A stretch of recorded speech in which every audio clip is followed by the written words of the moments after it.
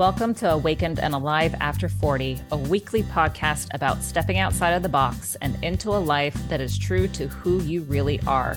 We're your hosts, Dominique and Carrie, two 40-something-year-old friends and coaches who are on a journey to live the second half of our lives with greater flow and ease.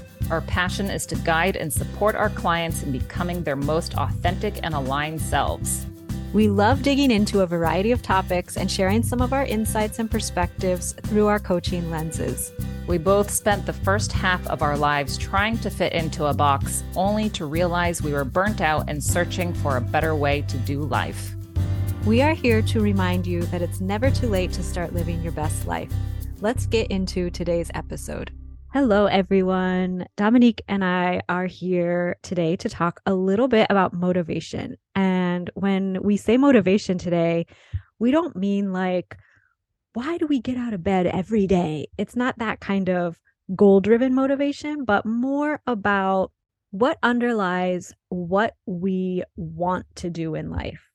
What do we want to have our life look like? And a lot of us who especially come from the culture of living in the United States immediately think about career or goals or how much money we have when we talk about this kind of topic. But we really want to dig beyond that and talk about wanting more for our life beyond career. And not that career is a bad thing. It's obviously a very important thing for most of us. But how do we have the life we want beyond just what is our job and how much money do we make? Yeah. And even kind of like taking it to a much deeper level and, asking like, okay, what's the deeper motivation behind why we do the things we do? Like the instinctive responses or reactions that we have that come from conditioning, that come from unresolved trauma, that come from our belief system that was inherited through parents and guardians.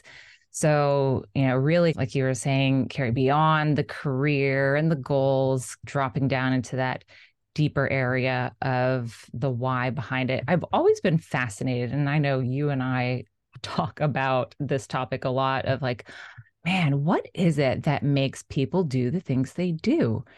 And my whole area is, of course, the exploration of how trauma impacts our nervous system and how the nervous system guides us in our actions and even the stories that we create about ourselves and the world around us, leading to a lot of the sense of lack of self-worth, the need for validation, kind of looking outside of ourselves for motivation in order to be received better, right? Yes, exactly. And I think a lot of us, I think most people probably don't even take the time in their life to ask themselves this question.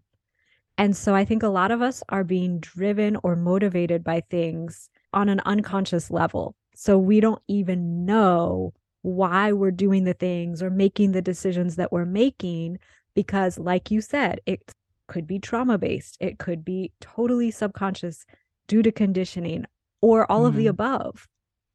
Mm-hmm.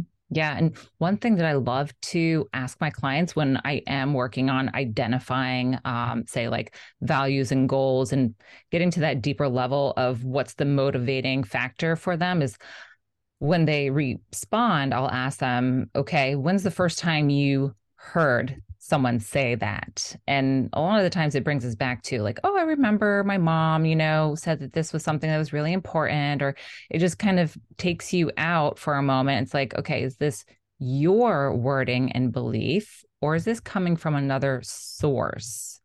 And learning how to identify like, okay, what's outside of your belief in order to really get clear on what is going to motivate you in these different areas that we're talking about.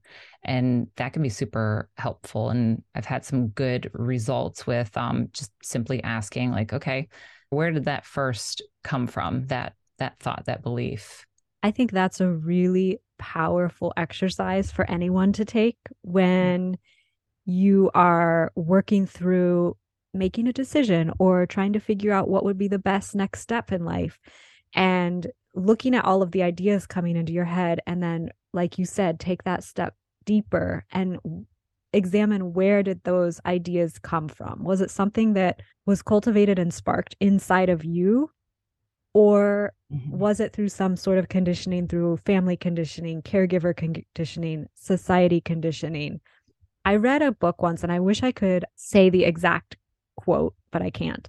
But the author said that it was like 90 some, I don't know the exact percentage, 90 some percent of our thoughts that we have, what we think, are not our own. Yeah. Isn't that wild? I've heard that too. Many different areas, like through books and research. It's wild to really kind of grasp that. And I think a lot of it is because like our brains are not made for making decisions, and we get so stuck in our brains for like, okay, I should be doing this, or I need to do this because it's going to give me this. And then we get so stuck in just the thinking process and how am I going to make it happen, and we don't take the time to like drop in and ask like, okay, why is this important to me? Like, what is that deeper value or desire or need? Like, we have core human needs. And one area with being trauma informed is that we're always, sharing that someone needs to be seen, heard, feel safe, feel loved and connected to others.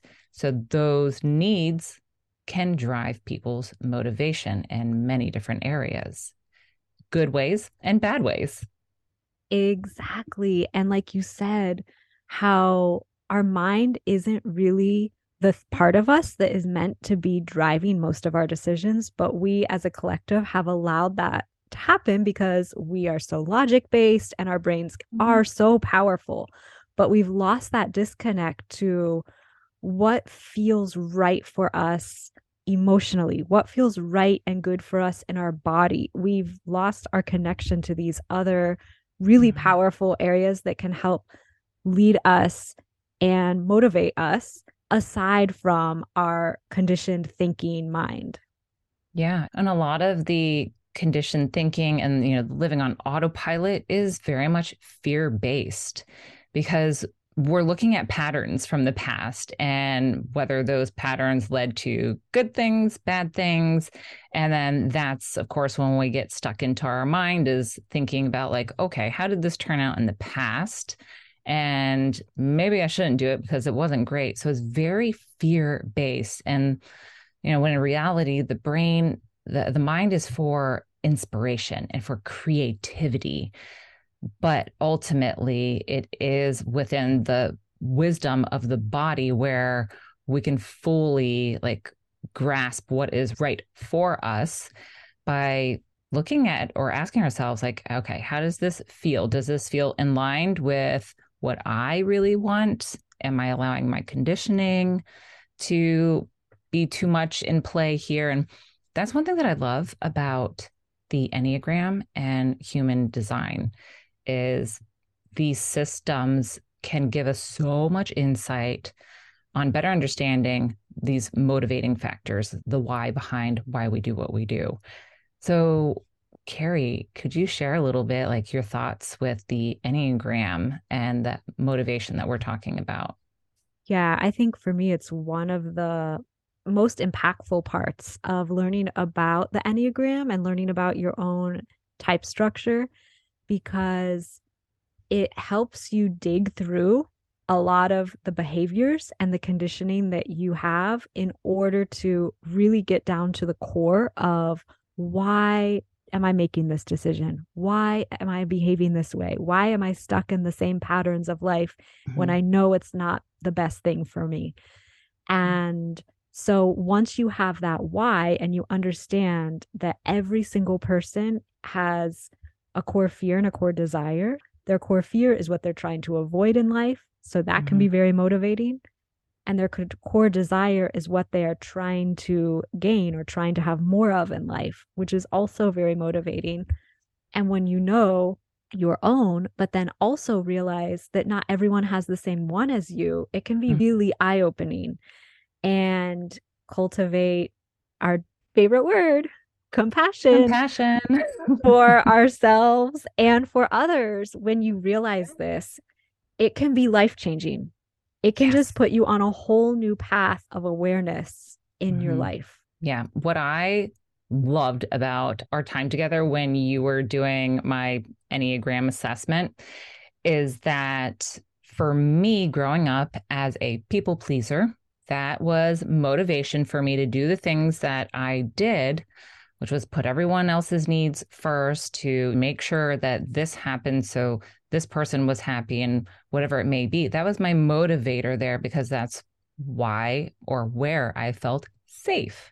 So my core need was to feel safe within an environment. That led to me being a people pleaser because my nervous system said, hey, let's make sure everyone else is okay. And then you will be okay in turn. And so learning about my a little bit of the way I may have held on to conditioning through understanding the Enneagram was so incredibly, like you said, eye opening for me. And it just allowed me to be like, okay, you know what? That's the more awareness you have about it, then the more choice you have to Exactly. change that, to correct that. And it felt empowering to me. Exactly. Yeah, the awareness is key because once you're aware of it, you can make the decision, do I want to continue doing it this way? Which there's nothing wrong with that at all. But it shows you there are other choices too. And once you become aware of all the choices, then you take control of your life and the path that you are on. Absolutely. And from a human design aspect, what I love about that is because human design is showing us more of the truth of who we are, our authentic self, the person we were born to be before all of the conditioning and fear set in to tell us who we needed to be. And with human design, one of the areas is the openness within the chart. So the centers, which kind of look like the chakra system, when you look at your chart, the open centers are where we can sometimes hold on to more conditioning because we do not have consistent access to the energy in these centers. We get it from outside of ourselves. We get it from our environment, the planetary transits, but outside of ourselves, and that's other people's conditioning and other people just their vibration. So those open centers will sometimes tell us where we might be holding on to conditioned behaviors and beliefs so that we then have the awareness to consciously choose, because it's all about choice in the matter. Once you know what's going on, we all have all of the chart, even though it's not consistent in openness, you still have it. And you actually not only absorb it, but amplify. So if you're around someone who's really heavily conditioned and you're pulling that in, you're amplifying that. So one of the big things that I love about human design is it can guide you in identifying, where that may be stored and give you that awareness of, okay, what do I want to choose? Because it's a spectrum, just like in the Enneagram, like you mentioned, you have that high frequency and the low frequency. And so on that spectrum, you get to kind of choose where you want to be. And we're never 100% on the high end.